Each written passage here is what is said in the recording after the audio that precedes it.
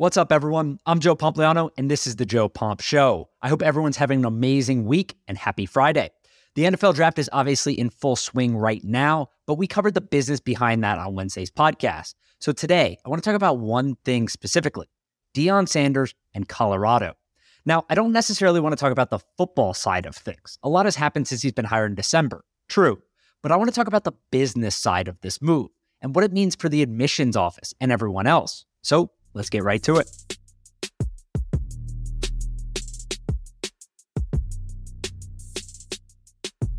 All right, so most of you probably already know what's happening with Deion Sanders in Colorado. Deion was the coach at Jackson State University before this. He was there for 2 years. He essentially turned that program around. They went 8-4 the year before he got there. They went 23-3 the following 2 years. He then gets hired by Colorado this year to be their new head coach. They're paying him $30 million over 5 years. It's the most they've ever paid the coach. And the athletic director actually said at the press conference, we don't even have the money yet, but we'll get it.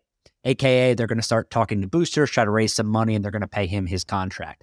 Now, look, I'm not worried about them paying him his contract. They'll figure it out, and you're going to see why. One, this made sense for Deion, right? Look, he was trying to get a higher position job. Some people were mad that he was leaving an HBCU, saying that that was his intention the whole time. He never wanted to stay there. A lot of the stuff he said was just bullshit. And I don't want to argue that that's not true, but at the end of the day, if you want coaches from schools like that to get better opportunities, that's exactly what he's trying to do. If he succeeds at Colorado, he proves that other coaches that can recruit like him, other coaches that can coach like him, other coaches that are putting up similar records like him at those levels can coach at higher levels. So I don't get the sense that that was a stupid move. We know that was his desire all along. He made that very clear that he wanted to coach the highest level of football possible. He's getting his chance at Colorado. And Colorado is not like some football powerhouse. They play in the Pac-12, but this team sucked before Deion got there. They were 1-11 last year. 1-11. They won one game the entire year. One game. And it came in October. So the season started in September. It went to December, and they won one game in October. 10 of their 11 losses last year were by 23 points or more. They lost to Oregon by 40. They lost to USC by 40. They lost to Utah by 40. And they lost to Washington by 50 points last year. The team was absolutely terrible. They were atrocious. That included losses to Air Force, Minnesota, UCLA, Arizona, California, Oregon State, Arizona State, and so many more. Again, the team stunk. And to give you a little bit of perspective about what's happened so far, Deion made waves when he got to Colorado. And everyone saw the press conferences, and he said, look, I'm bringing my luggage with me, and it's Louis. Y'all need to get the hell out of here if you're not a good player. If you're not ready to compete, if you're not a dog, you need to get out of here. And that's exactly what he has done. So a lot of people are freaking out on social media right now just because a bunch of the players are gone, right? So the other day, there was like more than 10 or 15 Colorado players that hit the transfer portal in one day. So the transfer portal has changed college football. NIL combined with that, it's a drastically different universe than it was a few years ago. I tweeted something essentially saying like, it doesn't feel like amateur sports anymore. And the truth is, it really hasn't for years. But they're still playing under that guise of like amateur sports. And the reality is, look, there's free agents now. You can enter the transfer portal. These schools can contact you. They get their collectives to guarantee you a certain amount of money, and you go to that school. That's pro football. If you don't want to be treated like a pro, that's college now. That's what it is, right? You all wanted it. That's what you got, and that's how it is. So Deion is using that to his advantage. He comes to Colorado. He says, this is a team that's 1-11. I don't have 5 years to coach you up, try to turn you around and make you that much of a better of a player. I need athleticism in here day one. Day one, I need those players in here. So what is he doing? He's gutting the roster. He's absolutely gutting the roster. If you look at just the transfer portal since he took over in December, we're only talking about 4 or 5 months here. 40 kids have entered. He has sent them to the transfer portal. So it's not kids saying, I don't want to play here. He's saying, enter the portal. You're no longer going to be on this team. 40 kids he's done that to, more than 40 kids. Only 20 of their 83 scholarship players last year are now on the team still. 20 out of 83 are still on the team. That's a huge difference, a massive, massive, massive difference. And he was on the Pat McAfee show on Wednesday of this week, and they were basically asking him like, hey man, what's going on here? A lot of people are freaking out. A lot of people are hitting the portal. Is this your doing? Is this their doing? Are things falling apart? Are there moves going on here? And Deion was like very open and honest. And he was like, look, I'm turning over the roster. I told these kids to go to the portal. I want some of them to find other schools that they can go play at and stuff like that. but ultimately they're not going to be playing here. They're not good enough for my team. They don't have the mindset that I want. He actually even referenced that none of the players are talking crap or talking shit to each other in practice. He's like, I have Travis Hunter, who was a 5-star recruit, one of the best players in the country, committed to Florida State. He flipped him to Jackson State and now brought him to Colorado. He's like, he's out there talking trash every single practice. And some of these kids literally won't say a word to him. He's like, that's not how I play. That's not who I want on this team. Those players need to go. So he sent them all to the portal, and we've already seen what he's doing. He told Pat McAfee, I got a list of guys that you're going to be seeing here shortly. Some of them, and I quote, are already at the airport that are coming in that are going to make a world of difference. We're going to turn this roster around. So literally after that interview in the past 24 hours or 48 hours, there's been several different players announced, 3, 4, and 5-star recruits from other schools like Florida State, Alabama, Old Dominion, schools that are good schools, right? Florida State, Alabama, these are 4 or 5-star recruits that are big-time players that have played meaningful college football games. Now, they're coming to Colorado, which I just mentioned, went 1-11 last year. So they know what they're getting into, right? They're coming for the exposure. They're coming for the attention. They're coming to play for Deion. And we'll see what happens. We'll see what difference that makes on the field.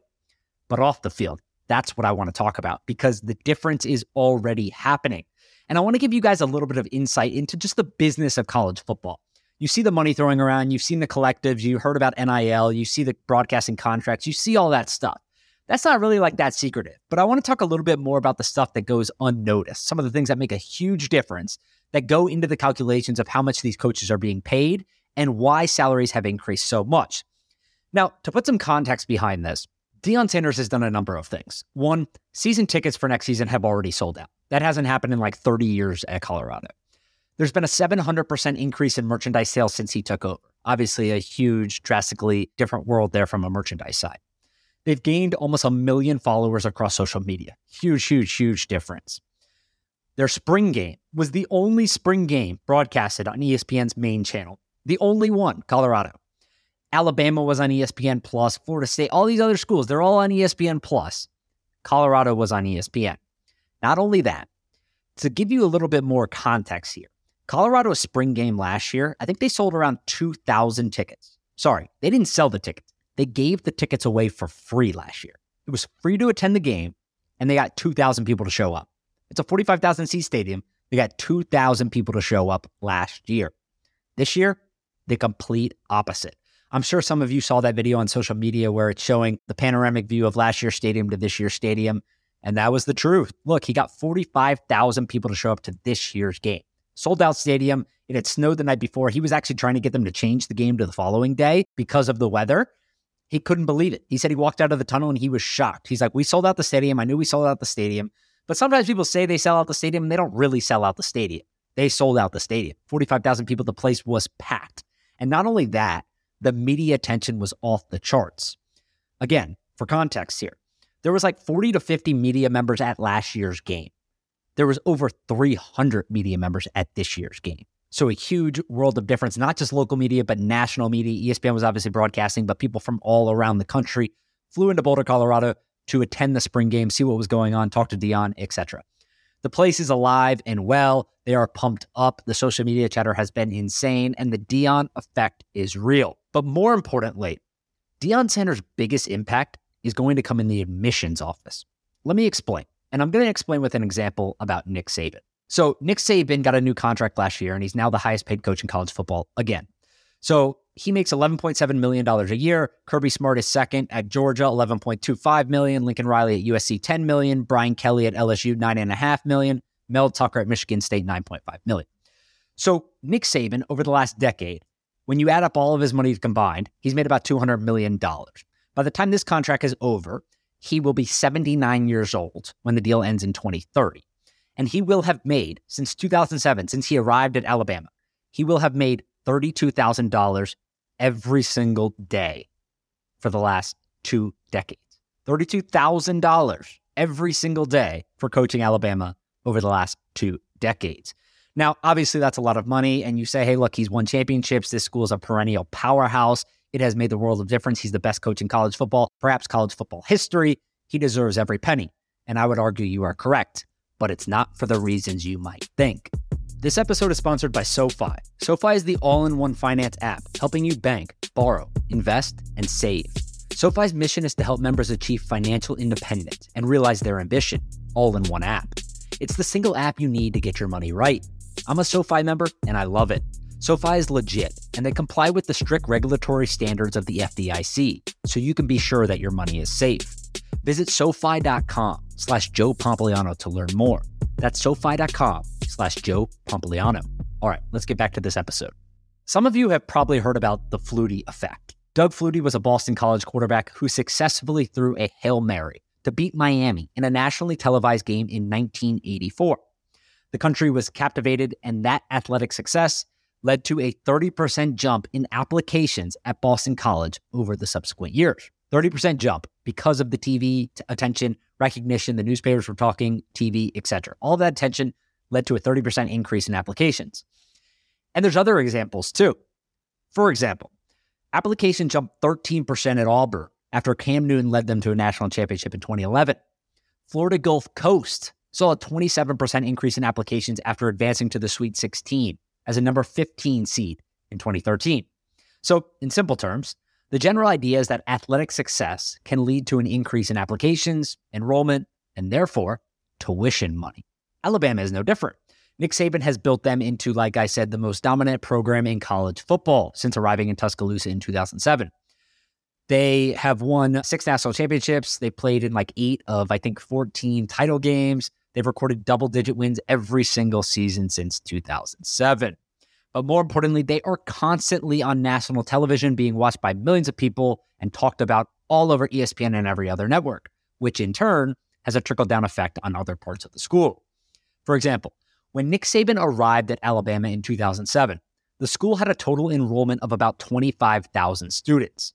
That number has increased to more than 40,000 students today, meaning that the applications or the enrollment at the school has jumped over 60%, and it's significantly outpacing the 10% increase that the average U.S. public college has seen over the same period.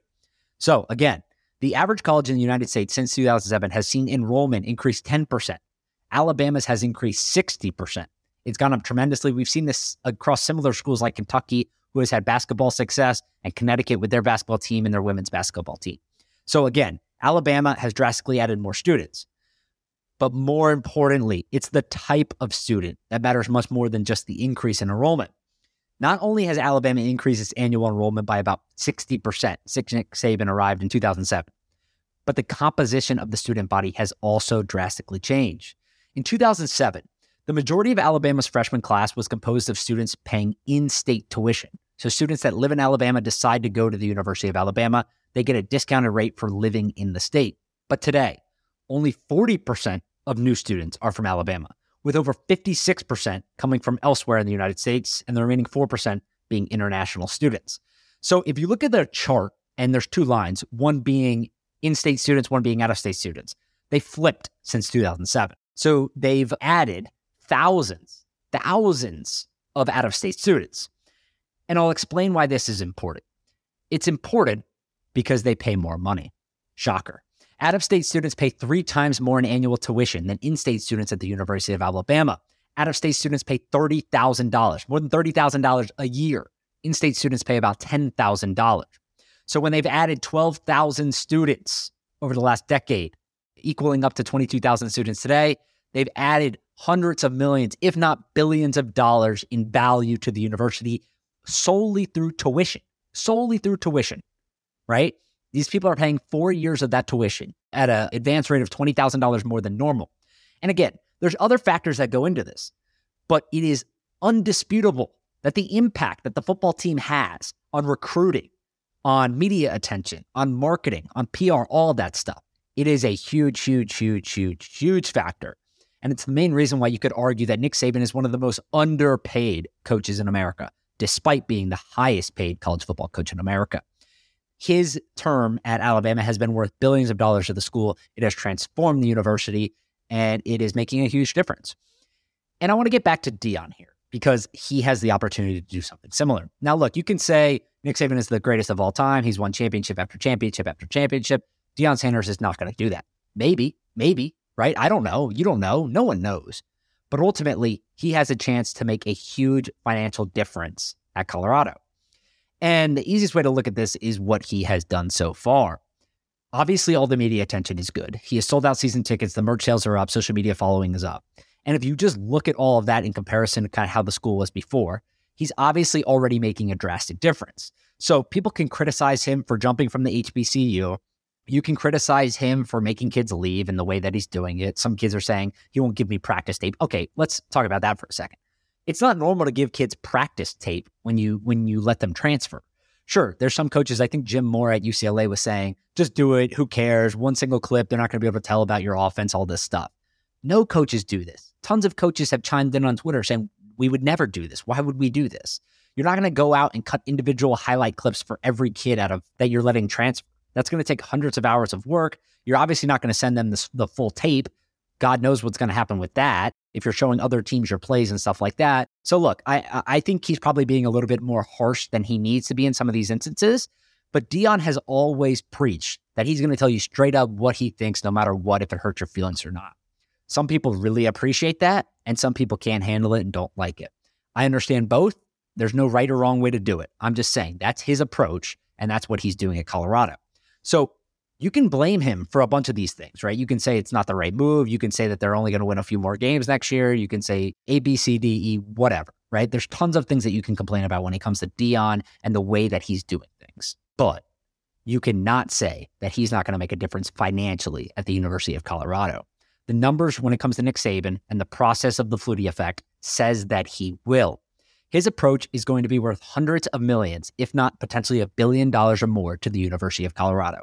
Them paying him $30 million a year is one of the greatest business deals in college sports right now. I'll say, look, he's getting $30 million a year. That seems like a lot of money. The athletic director literally said, we don't have the money to pay him. When this thing's all said and done, if he can turn this football team around, get nationally televised games, win games, play meaningful games, be on the national stage, he is going to be worth 10 times that, 20 times that, 30 times that to the University of Colorado. And my guess is that it's going to happen. Look, the easiest way to explain this is that college football has changed over the last few years. You used to bring kids in. It was most important about recruiting. You would recruit like hell. Nick Saban would go to these schools, these high schools, and say, I have 1,000 guys that have been to the NFL. I'll get you there. You're going to win championships. No spot's going to be given you. You're going to have to earn it. Come to my school. I'll get you to the NFL. You'll get paid. Best recruiting pitch you could possibly have. You're going to win a Heisman Trophy. You're going to win a national championship. And if you do everything I say, you're going to get to the NFL. You're going to make a lot of money, and you're going to be able to take care of your family. Now, that's not necessarily the case anymore. Sure, recruiting is important. Of course, that's never going to change in my mind. But now you can almost treat them as free agents, right? You're moving kids out. There's all these other people in the portal. You're able to negotiate essentially with them through collectives, how much money they're going to be making through NIL, and they agree to the deal and you bring them in. It has completely changed the way that college football operates today, and it's completely different than it was a decade ago. So people online complaining that he cannot develop talent and change the trajectory of a program on his own through his actual coaching. This is all part of coaching now. Coaching has changed. You have to be a recruiter. You have to be a salesman. You have to be able to network. You have to be able to convince players to come to your school. You have to be a thief of some sorts, right? Because you're stealing them from other schools in some sense. That's just the way that the college football landscape is right now. Deion is playing the game. I don't think that he should be reprimanded for that. And I think ultimately what we need to do is we need to give it 1 to 2 years to play out and see what happens. Again, this team won 1 game last year. If you want to complain and say that he's kicking 40 kids off the team, were any of them any good? Look, I get it. I don't want to be harsh either. But at the end of the day, he's trying to bring in talented players. You can't sit here and tell me that guys that he's bringing in that were 3, 4, 5-star recruits from Alabama, from Florida State, from these other schools, aren't better than the kids that he's letting go that were on a 1-11 team last year, some of which did not even play. It's obviously going to make the team better from a talent perspective. The real concern is going to be how he can coach them up, if they can win more games. The Pac-12 isn't a walk in the park, right? It's not guaranteed that they win 6, 7, 8, 9, 10 games. I think the over-under right now is like 4.5 or 5. So that's where I would set the line. I think they'll probably go a little bit higher than that, depending on the schedule, but not much higher than that. It's a tough conference. You have Oregon, you have USC, you have Washington, you have Utah. You're playing UCLA. They played TCU last year. They played Arizona, Cal, Oregon State, right? So like you're playing good teams, but you have to win games. And he's bringing in the talent that he believes can win those games for him.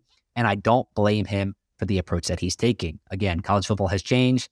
But most importantly, if you were to get one thing out of this episode, it is that Deion Sanders is worth hundreds of millions of dollars, potentially $1 billion plus, to the University of Colorado if he can win games. It'll bring increased admissions. therefore increasing the standard of applicants and increasing the reputation academically of the school. That's what happened to Alabama. It's happened to many other schools too that have had athletic success. And my guess is if he can have athletic success with the football team at Colorado, it will do the same thing because the social media numbers don't lie. It's already happening. All right, that's it for today. I hope everyone has a great weekend. Enjoy the NFL draft. Try to get outside a little bit. I know I will be. I'm actually going to be traveling this weekend for a wedding in Annapolis, Maryland. So shout out to Maryland. I hope everyone has a great time, enjoys the weekend with their family, friends, whatever you're doing. And we will talk on Monday.